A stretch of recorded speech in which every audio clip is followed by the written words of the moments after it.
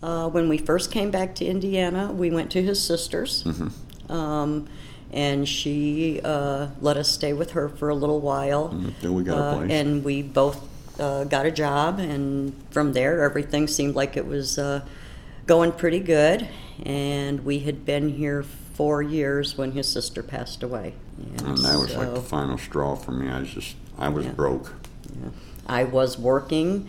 My hours got cut. Mitch had developed a lot of physical limitations, and his depression was, like I said, still there, underlying, but started coming out a little bit more when he wasn't able to work, and that kind of threw us in the position where we became homeless. A bit of a tailspin. It was just, in a very short time, we went from like being level, and then her income changed just the slightest bit, and that was it.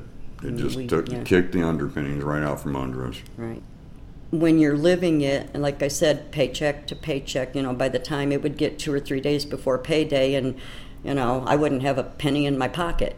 And when, my hours started getting cut due to the economy, business wasn't as good. I was working at a restaurant, it's like I'm driving 18 miles one way to get to work and 18 miles back. Well, that's, taking a lot of gas. I need something closer to home. Due to my age, people kind of were more looking at me not as an asset, but as a risk. Wow, she's not going to be somebody long term.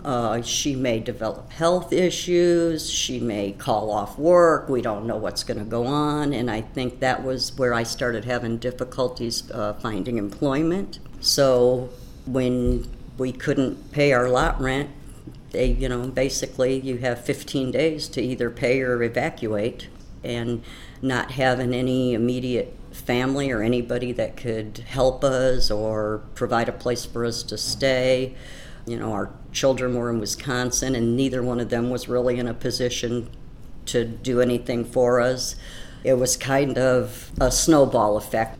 We did live in our vehicle for approximately 4 months before one of my co-workers had told me about housing opportunities. We checked into that, and took us about another month, and they accepted us into their program and provided us with a place to stay.